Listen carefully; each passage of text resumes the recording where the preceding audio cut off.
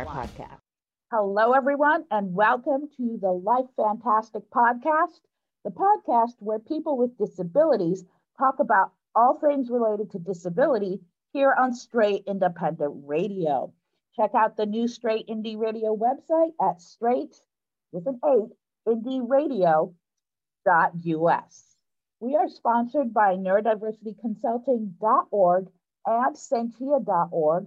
Check us out on the web to find out about all the great things we do with people with disabilities. I'm your host today, the Idea Dynamo, Samantha Pierce, and I am joined by my colleagues, Scott Davis, disabled writer, speaker, and advocate, Liza Citron, future special education teacher and disabled autistic self-advocate, and Dr. Jeremy Pierce, philosopher, my husband, and co-parent. Today, our topic is going to be around to disclose or not to disclose in the workplace and in other arenas in your life. Now, obviously, we're talking about those disabilities that are often referred to as invisible disabilities, because those more obvious visible disabilities, they pretty much disclose themselves. People might have questions about how they impact your life, but it's not going to be a secret. For those invisible disabilities, there's an issue about whether or not we're going to tell people about it and how that's going to impact relationships, particularly in the workplace. So, Jeremy, I want to start with you because you deal in a situation as an instructor on a college campus. You deal with students who may or may not disclose to you about their disabilities. And what is that like for you, navigating that interaction? Well, there are legal protections for students with disabilities to have accommodations and things like that. And they cannot have those without going through the official channels of disclosing to the campus in general. Now, that information is not supposed to be given out to just anyone, of course. They're also protected in that way. But I mean, the college or university is not allowed to tell me what disability a student has. They have to self-disclose that if they want me to know that. And a few of them do, and a few of them don't. But I will get an accommodation list of things that I am required by law to do, to give them extra time on exams, or a note taker, or make sure that stuff is formatted in a certain way, or whatever it might be. Whatever the accommodations are, I then have to follow those accommodations. And sometimes I can do more than that, but I can't do less than that. And they can't get those protections unless they do disclose. So there is a self-interested reason to disclose, at least in a college or university setting, so that you can get the extra support that you need. But they don't have to actually make it so that everyone knows what their disability is. But there are some ways that it's inevitable that someone will figure it out. If you're taking an exam in another location, you don't have to make that public, but you're not going to be there at the exam, and someone may notice that. And depending on the disability, there are accommodations where someone has someone showing up with them in class to be a support, in which case someone will see that. Mm-hmm. So, and I mean, at least in terms of the college and university setting, it seems to me that there is a self-interested reason to disclose, at least to the campus or to the official channels, to the Disability Services Office or whatever they're calling it at that particular institution. There may be self-interested reasons not to, or at least not to make it public to everyone, if you're worried about how people may treat you and that kind of thing. And there are other concerns besides self-interest as well. For example, do you want to encourage people to think about their moral responsibility toward people with disabilities by making them more aware of who around them has them? There may be a moral reason to disclose for that reason, or perhaps you might not come to that conclusion. But there might be other factors like that as well. I could imagine someone wanting everyone to know that's interacting with them so that they can be an example in front of people. I could imagine that being someone's motive. But I've certainly had students who have not disclosed to me that they have disabilities. I've had some that have disclosed to me that they do, and then have not gone through channels to get accommodations. And usually they say, I don't need them. That's what they'll say. Yeah, I'm registered with them, but I don't do the accommodations. I don't think I need them. I've had students who've said that. I've had students who have just simply not told me anything. And in some cases, I've suspected maybe they don't know. But I've been able to tell that it's almost certainly true in a few cases by how they communicate, by how they seem to me to be processing information and that kind of thing. And I've had a few cases where I've suspected it, and I haven't known whether they've known, but I've suspected it. But there have been a few cases where I've been pretty sure. I've been pretty sure. But they haven't said a thing to me, and I, of course, wasn't going to say a thing to them. There might have been a few cases where I probably could have gotten them some help if I'd said something, but I don't have enough information to really make that judgment. So it's a difficult position sometimes for a faculty member to know whether to do that. There have been a few cases where I've encouraged someone to check to see if they can get accommodations. So sometimes there's a number of issues in there in a college setting. So you raise an interesting point in a situation where, based on your experience as a parent and also over 20 years experience teaching at the college level, when you come across someone who you suspect would benefit from the kind of accommodations you can get from a disability services office, but they don't seem to be aware of this, what do you do in those kinds of situations? Do you offer them accommodations anyway? Or do you try to present them with information in a way that is more accessible to them? How does that work? I'm not supposed to offer them disability accommodations if they haven't registered their disability with the Office of Disability Services or whatever it's called. Every campus has a different name, and sometimes they come up with creative names so they don't use the word disability, which is an interesting view in itself. I've always found that strange. But it's Office of Accessibility Services at one of the colleges I'm at, and I can't remember what Syracuse University changed it to. They changed it to something recently. But still uses disability though. But it's not what it used. They changed the name for some reason. Yes, they did. It used to be Disability Services Office, and they've changed it to something else. Another manifestation of euphemism, perhaps? Lemoyne College uses the name Disability Services, and Onondaga Community College uses Accessibility Services. And that was a deliberate change. If I remember correctly, here it is Center for Disability Resources, CDR. It used to be ODS, Office of Disability Services. Yeah. But at the moment, I think it's CDR. But you can change. You can provide accommodations to someone who doesn't have a documentable disability because you think their situation deserves it. And so I think one reason to expand to accessibility services is you're making things accessible to more people, even if it's not a disability. And I've certainly had cases where that's true. For example, mental health issues where it's a temporary mental health concern, perhaps because of COVID or something like that. Being a little bit more willing to give extensions, being a little bit more willing to let them do something in a slightly different way. And there's been a lot of that.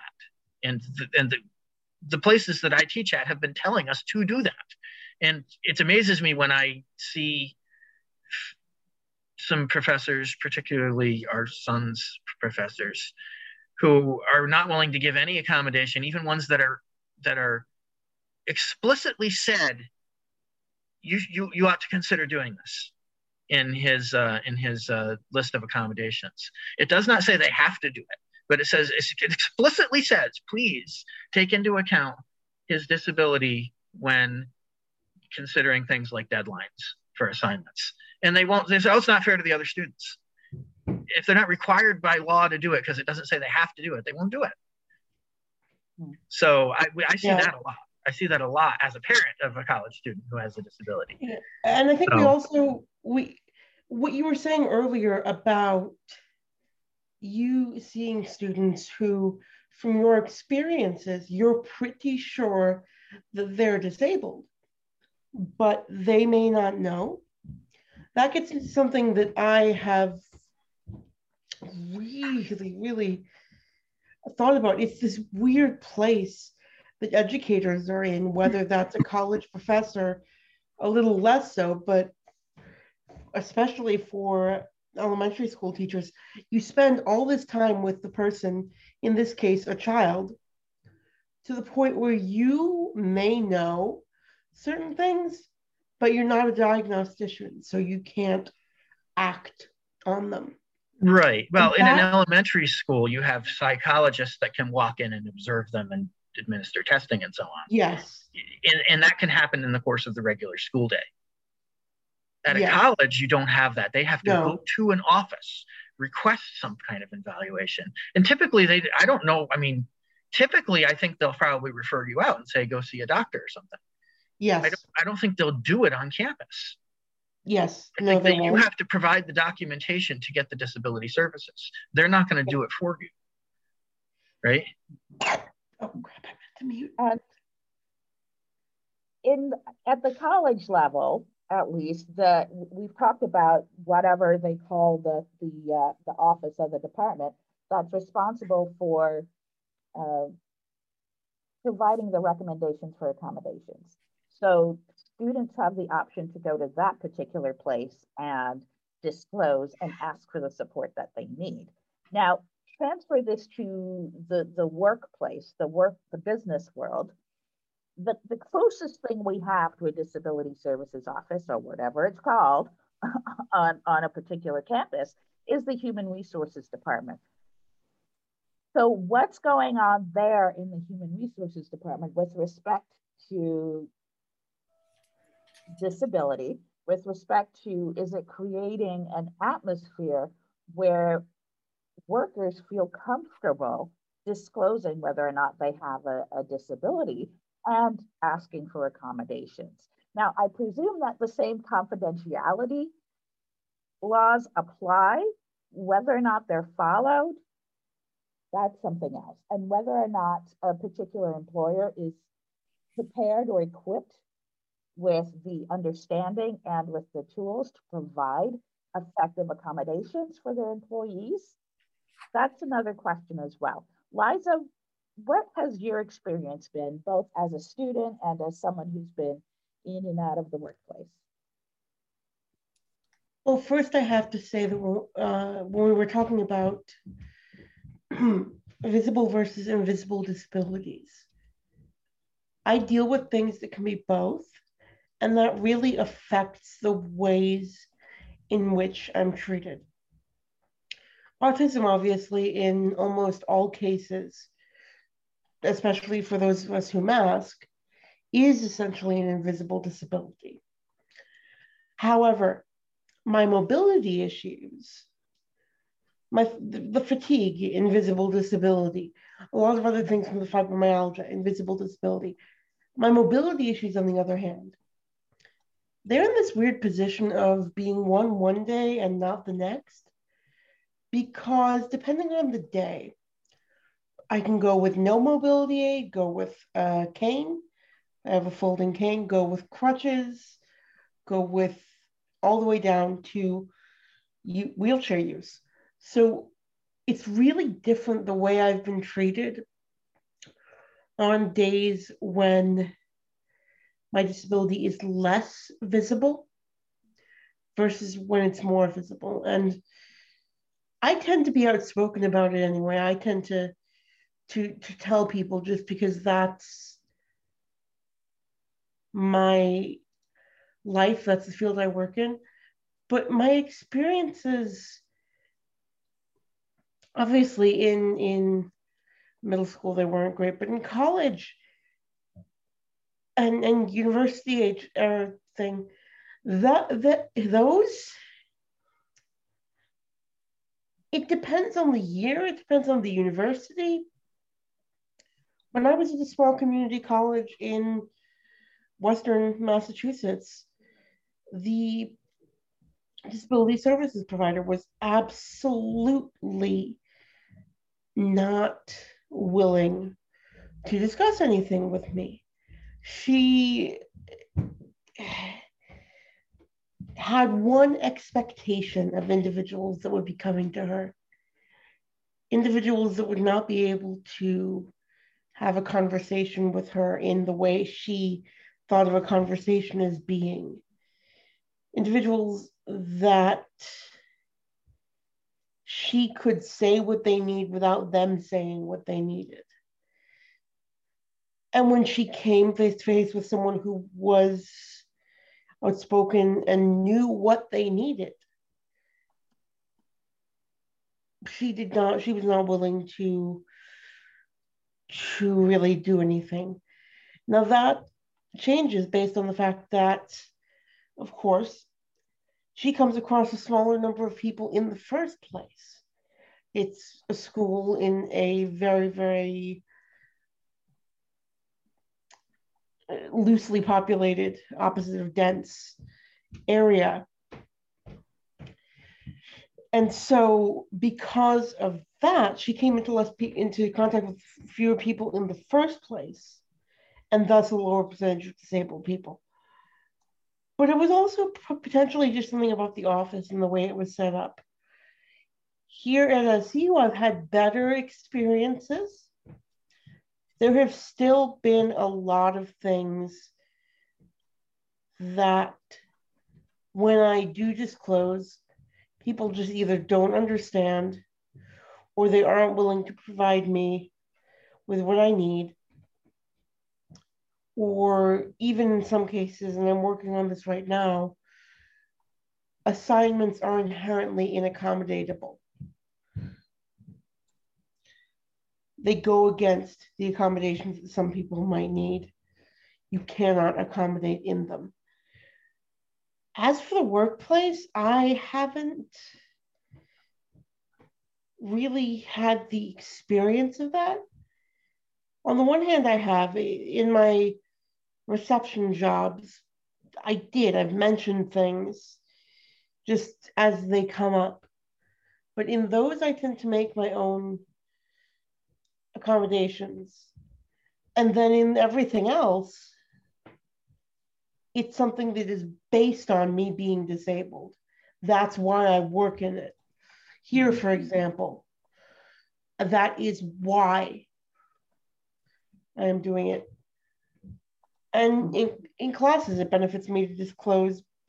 I would anyway, but it benefits me to disclose because I can, I actually have this perspective on the issues that we're talking about.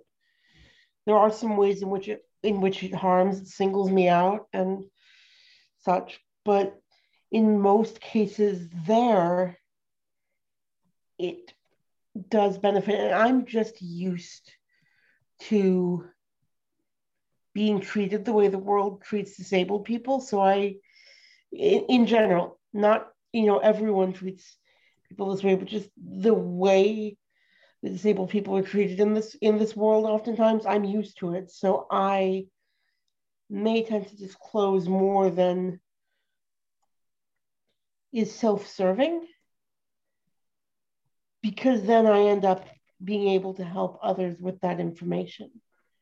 For example, if I had to advocate for someone else, but I had not disclosed my information, I would, because it puts me in this perspective of actually being able to have those similar experiences and be in that position of accommodation. My biggest concern, however, is when I go into schools, when I go into job interviews like this, do I,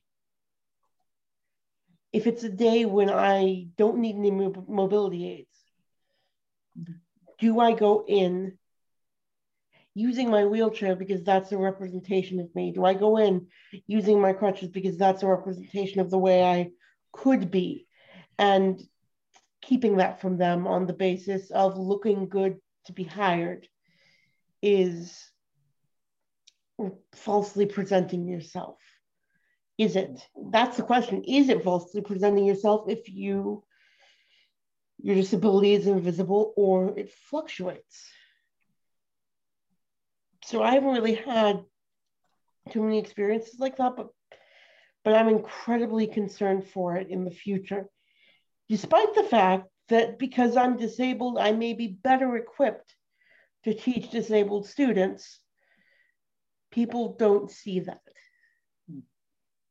Yeah, and a lot of the things that you just said really resonated with me. I am still relatively new to my diagnosis, but when I went back into the workforce, I chose the mental health field because that's something that was familiar to me. I had already recognized that I dealt with depression and anxiety. And I really wanted to be able to help people deal with that and help teach people more about that and help normalize that.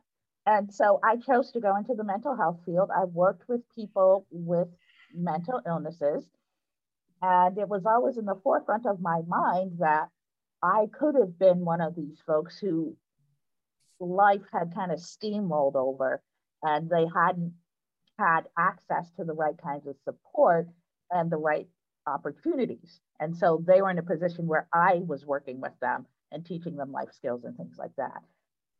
My experiences as now knowing that I'm an autistic individual, that also shaped the field that I chose to be in. I chose to work in a field area where I can help other parents who were struggling to figure out how to help their autistic children. I chose to be in a field where I'm talking about special education, advocating for more special education resources. And I chose to be in a field where I could pull in other people who have disabilities to be my colleagues. So yes, some of us, we get the opportunity to pick a field where people are already familiar with disability, they're already familiar with mental illness, so they're not going to freak out if someone's like, hey, yo, I'm just like the people that we're working with. Or, you know, I deal with mental health issues too, or I also have a disability, an invisible disability in my case. Although as I get older, physical disabilities seem to be on the horizon. So there's that one thing of picking a field, an area that you know is going to be accommodating because it's a service field where that always serves people with disabilities. Now, that's not always to say that you're going to find people in those service areas providing services to people with disabilities who really get it and who understand. You know, nobody's perfect, but thinking about those workplaces that really have nothing to do with serving people with disabilities, what are some of the things that can be done to help create an atmosphere where people feel comfortable asking for help? And Scott, you've been quiet, but I know that you've been doing a lot of digging into this. So Yes. what's some of the information that you've come across about creating a workplace where people feel comfortable disclosing, if not to their colleagues, at least to the employer or to the human resources department, and asking for accommodations?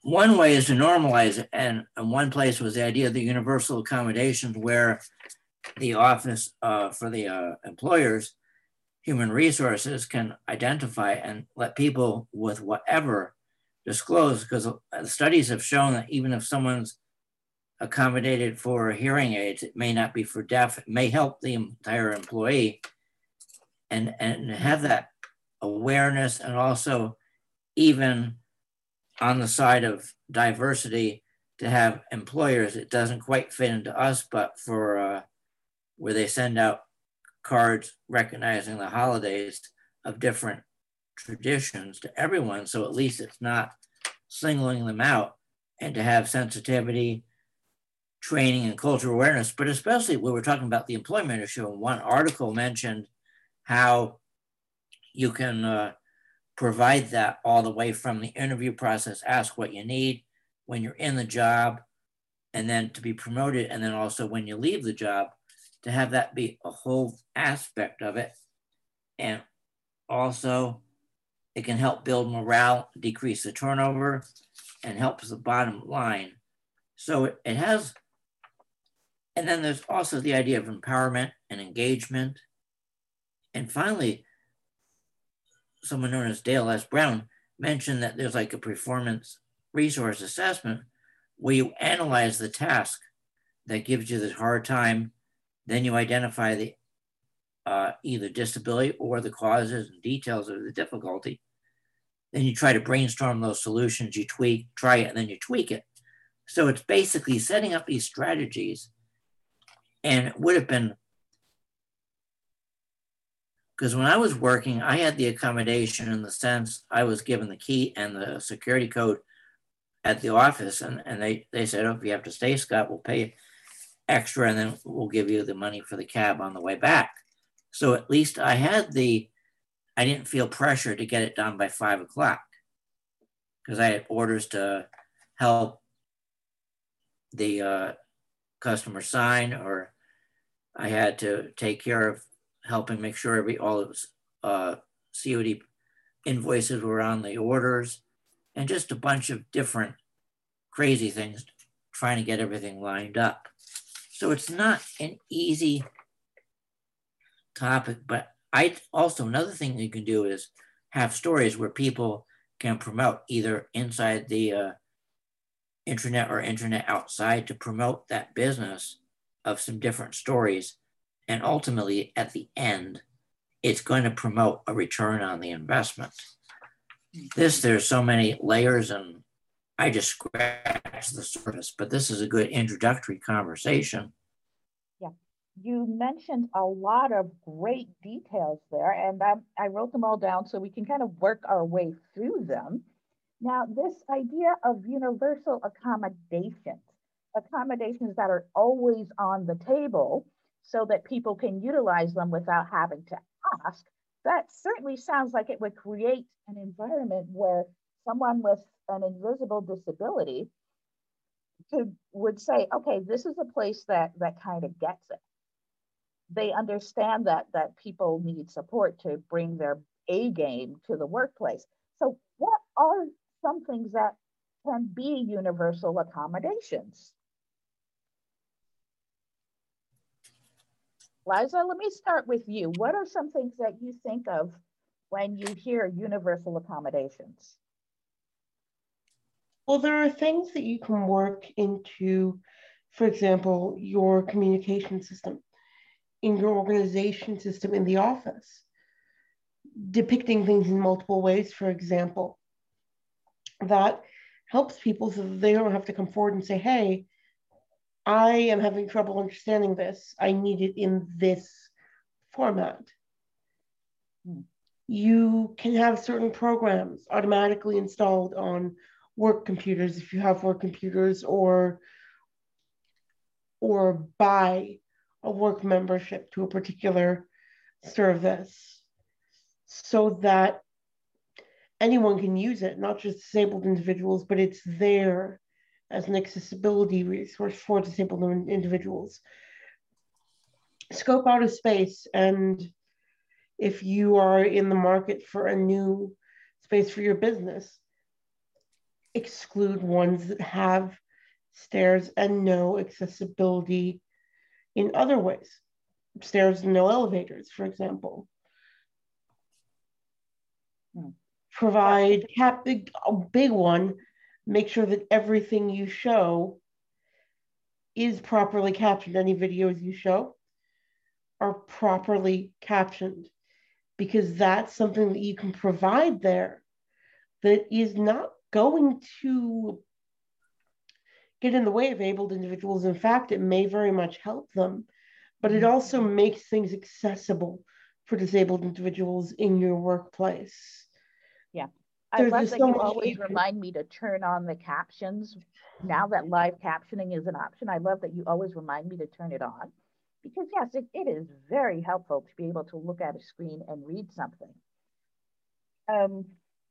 You also mentioned providing information in multiple ways. We have a kiddo, we used to do it for him, but now he makes his own signs to remind him of stuff. So, posting signs and notes around the workplace to help remind people of policies, procedures, sharing information with them. That's one way to create. People don't think of that as a universal accommodation, but actually that is having the signs, the posters, picture information, written information that people can read. I'm getting to a stage in life where I appreciate things that are in large sized font. Because also, yes, choosing an accessible location is key for people who have the visible physical disabilities. And to be honest, any of us could at any point become someone who has a physical disability and needs access to an ADA accessible space. Are there any other things that you can think of, Jeremy or Scott, that would count as universal accommodations? Well, I pretty much have the same open policy with all of my students, whether they have a disability or not. They might have one and they just haven't said so. That if they request an extension, I give it. Period. I don't ask them what their reasons are. They might tell me, but if they want more time, I give it to them. I don't have any reason not to. Why would I care about that? Is there any reason why I shouldn't give them an extension if they want a little bit more time to do this one assignment, knowing that that's going to then cut into their other assignments later on? I mean, I might, if I see the same people doing it over and over again, I might say, the more stuff you're getting behind on, the harder it is for you to do it all at the end and so on. I might have reasons to inform them of that, draw that to their attention. But I typically, if someone asks for a little bit more time, I always give it to them. If they want, if they tell me they have to miss class, meaning in the current moment, they can join by Zoom if the reason is they just can't physically get somewhere. But that's not going to be permanent. We're going to be going back in the fall, most likely, to no Zoom, unless you're in an online class. And then we're going to go back to the way it was before, which means if they don't make it to class, they're going to have to either get notes from someone, or they're going to have to schedule time to make it up and that kind of thing. But I've always been accommodating about that. And I don't usually ask them why. It's not really my business to know why. I know a lot of faculty will want you to prove you had it by producing an obituary for someone who died, or by producing a doctor's note. And to the point where some students are paranoid enough about that they'll disclose information that they shouldn't be disclosing. I had a student hand me a form one time. I didn't ask for it. The student just showed up and said, "This is why I wasn't here." And it was a doctor's notes from an office visit about an STI. And I don't need to know that. You don't need to share that with me. I just need you to communicate with me. That's what I care about. That's the responsible thing to do. That's what I think a workplace expects in general. But the reason that students are doing that for you is because there are professors that likely have caused them to do that. Oh, right. And I'm just saying the fact that faculty expect that of students is stupid. Agreed. Why do you need to know all that? There's no reason you should need to know that. Yeah. If a student's having difficulty getting an assignment done or can't make it to class, the fact that they've communicated with me about it is enough to show that they're being responsible. They realize they should be there. They're realizing that they're in a circumstance that's making that difficult. And they're communicating with me enough to let me know that they wish they could be there, but they can't this time. And so I'll be accommodating to them. And I don't have to see a disability form. I don't have to see a sports form. I don't have to see a doctor's note or an obituary or anything like that. They just tell me I can't make it to class today. Yeah. If there's anything I can do to make it up, let me know, or whatever. If you can send me the notes, I'd appreciate it. If you could send me the Zoom link, I'd appreciate it. If you want to have a conversation with me, right? Yeah, your experience as a parent of parenting people with disabilities has you primed to understand how much better it is to be open and understanding like that. That's not always the experience in a workplace. In fact, oftentimes in a workplace, people are forced to do exactly what you're saying it doesn't make sense to do. Prove that they need to take time off. They have to prove that they deserved that time. Oh, yes. To take care of themselves. And one of the things that makes a workplace more welcoming is to stop doing that. Stop making people prove that they need time off to take care of whatever it is they need to take care of so that they can be fully present at work. The workplaces with better benefits will give a certain number of days that you don't have to say what's going on. You can just take off. And so there at least is that. And I mean, in the college setting, I see that as well. They'll say, you can have 4 days that you miss class and I won't ask any questions. But then they won't let them even have legitimate excuses beyond that, which is just stupid. Yeah. So I see that in faculty syllabi. And I think, what happens if they use their 4 days for legitimate reasons? Yep. And then they get a 5th legitimate reason.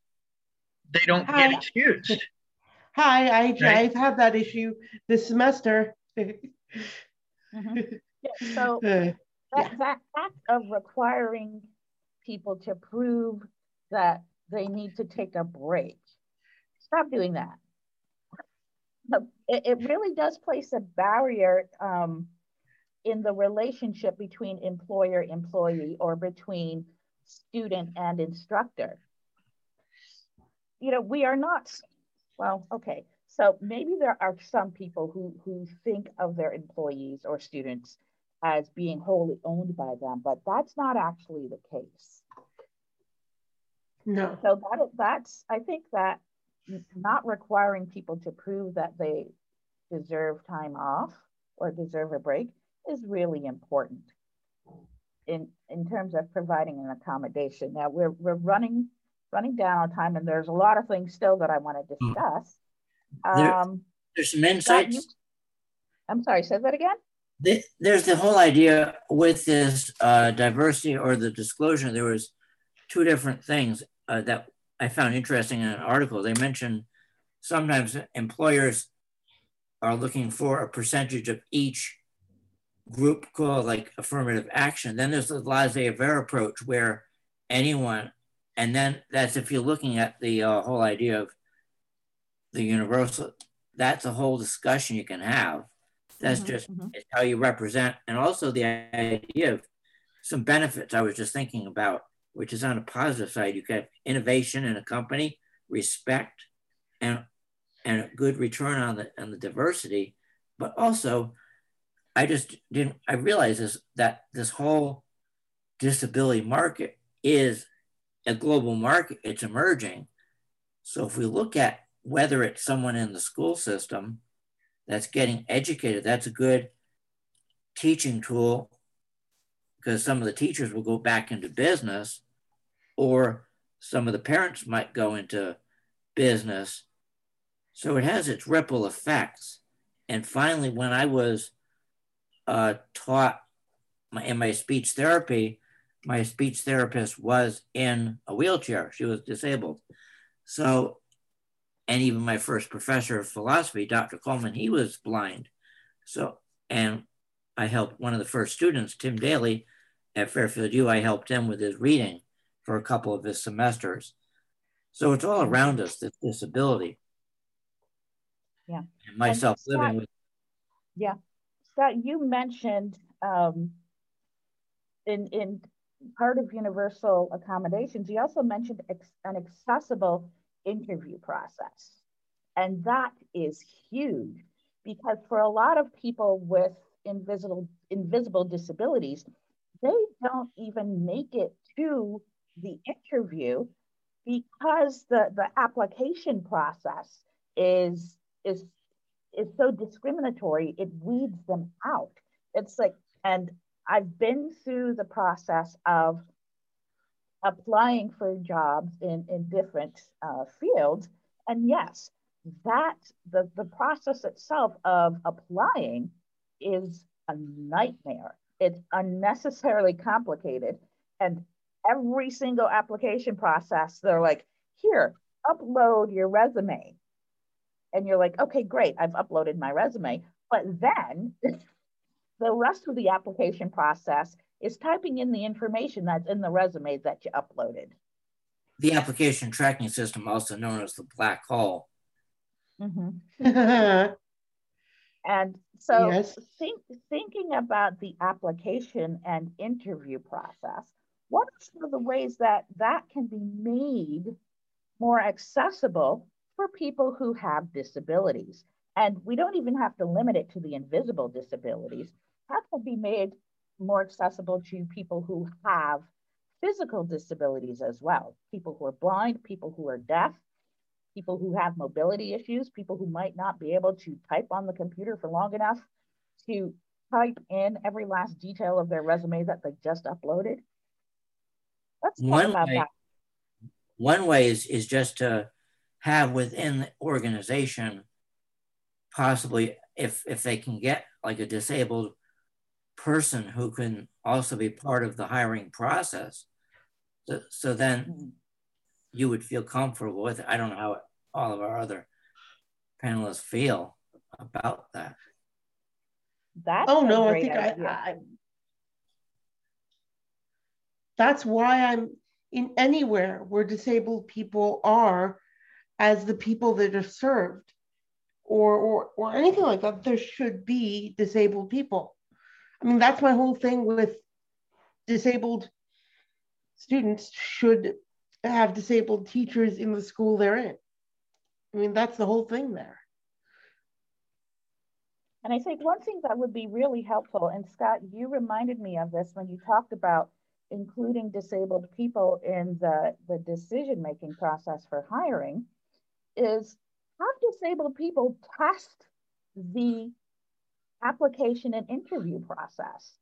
Our kiddo, who is extremely good at finding ways around security measures. I always, when he was little, I would always joke that we should get him a job testing security systems.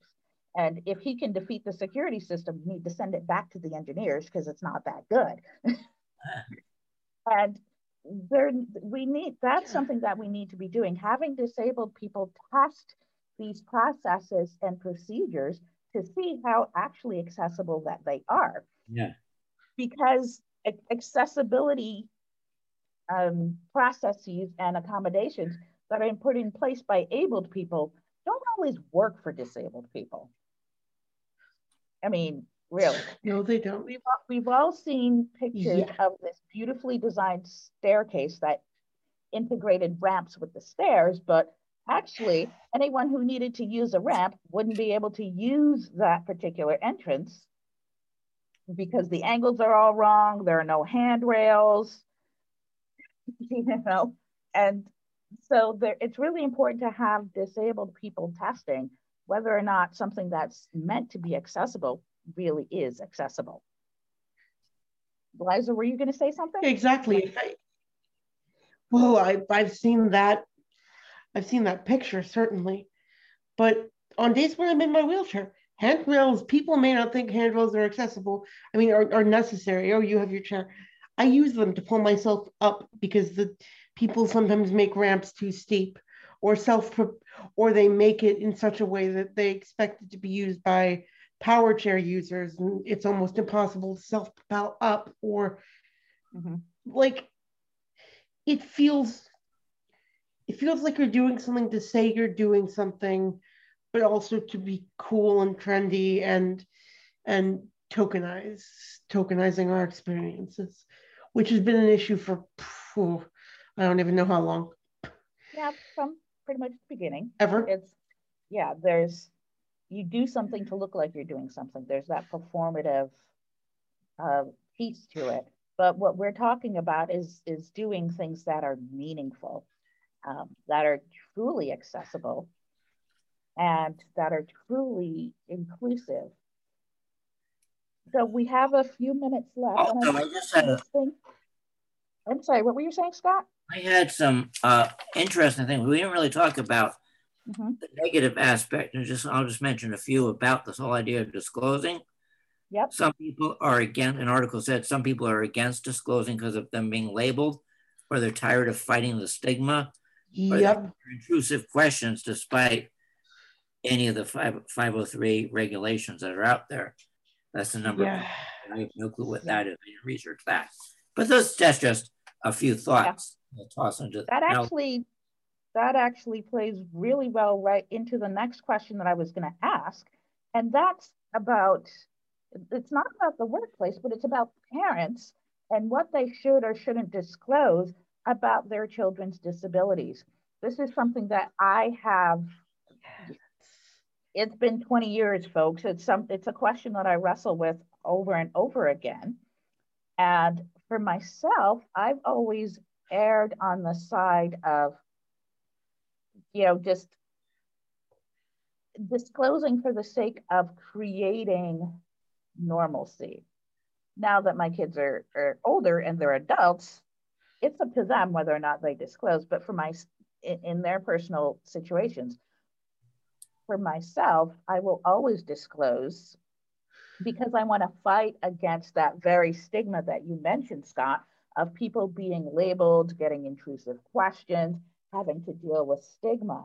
So that's why I disclose.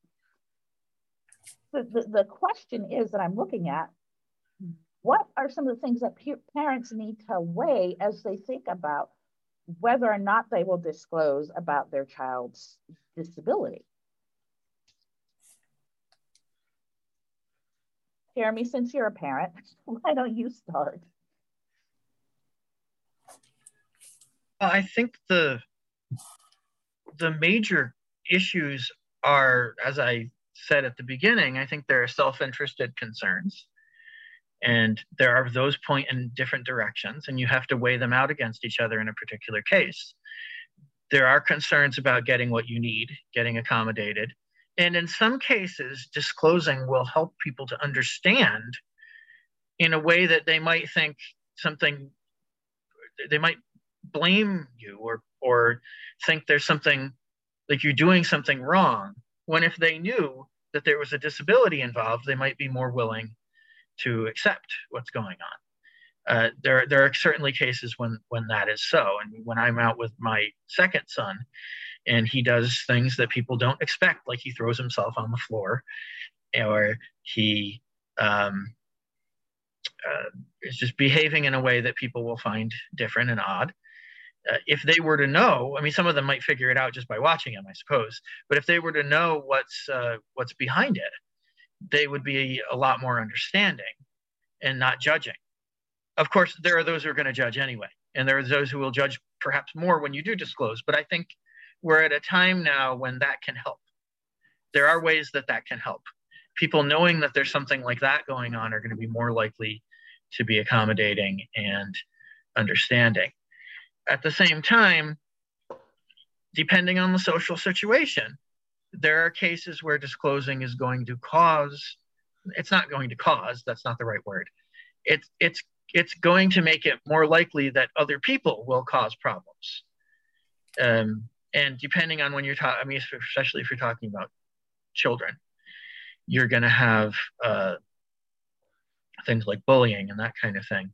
Is that going to be more likely if they do know, less likely? I don't know. I don't know the answer to that.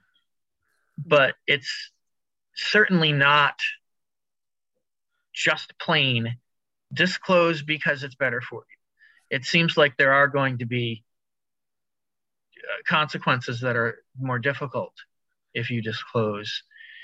And I tend, in more cases, probably to favor disclosure out of self-interest than not.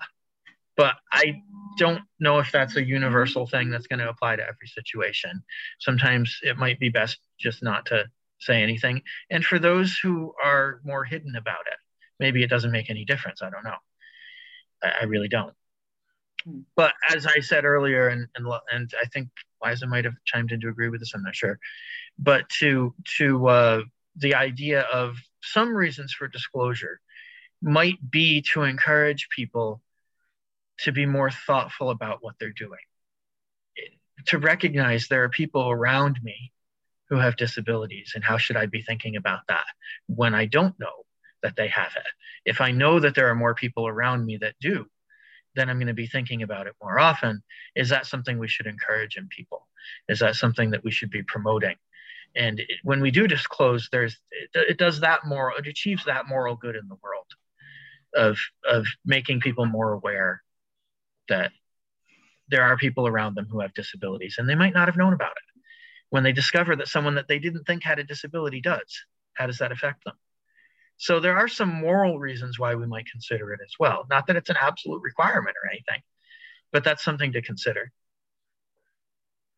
And I would say that, John and me, that it's this whole idea of, because there's a Toastmasters group that's called Different Abilities, and it has both people with disabilities and those without, and that it teaches the communication and how to get it out. And obviously it's a different kind of group I've been with twice, but just understanding how you can teach them, and you can have different expectations. I expect them to be following the exact model of Toastmasters Club. Then they said it's going to take them a while, and they have to get comfortable themselves. And when you're in the workplace, because I always had struggle, whether I was at school or whether I was at work, just trying to figure out how to do the process. Because we had a tickler system at work that my boss helped set up, where by salesman or by customer, we could put some documents in there in case for some reason I might have misplaced it or someone else did, that was easier to find as backup. But with a fast-paced environment, as I'm exploring in my newsletter, it's just challenging of try to get how do you disclose, or how do you try to have the boss? And these will be some good points to continue in that discussion. Mm-hmm. Yeah, and I think one of the things that concerns me about disclosure, particularly with children, is one, you've got the privacy issue. And yes, there are moral reasons why it might be a good idea to disclose when you're dealing with children.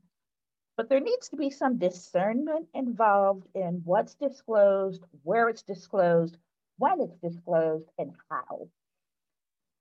Because I think we've all seen some really cringy videos out there of parents who are tearfully going on and on about all the things that they're certain that their children won't be able to do because their child has a disability.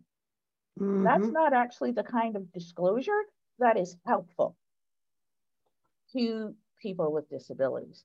That's actually part of what builds the stigma and generates the intrusive questions and generates all those negative connotations of the label. So that is absolutely not the kind of disclosure that we need.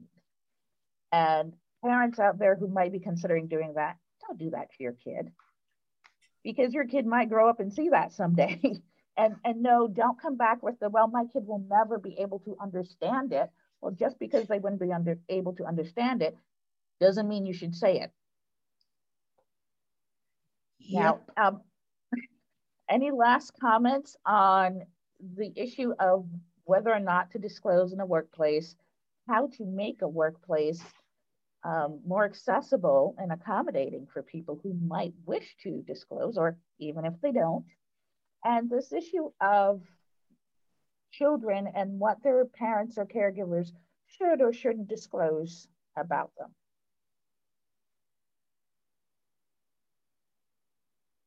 Do I have to call on you? All right. So this is a complicated issue, and I think we've only really touched the tip of the iceberg. So we're going to come back to it later on. But for now, you've been listening to the Life Fantastic podcast, the podcast where people with disabilities talk about all things disability here on Straight Independent Radio. Don't forget to check out the new Straight Independent Radio website, straight with an 8, indie.us, straightindieradio.us. Excuse me, I want to send you to the wrong place. Our podcast is sponsored by neurodiversityconsulting.org and santia.org. Check us out on the web to find out about all the great things that we do with people with disabilities. I'm your host, the Idea Dynamo, Samantha Pierce. Thank you so much for joining us in this discussion about disclosure. And we look forward to having another great discussion for you next time.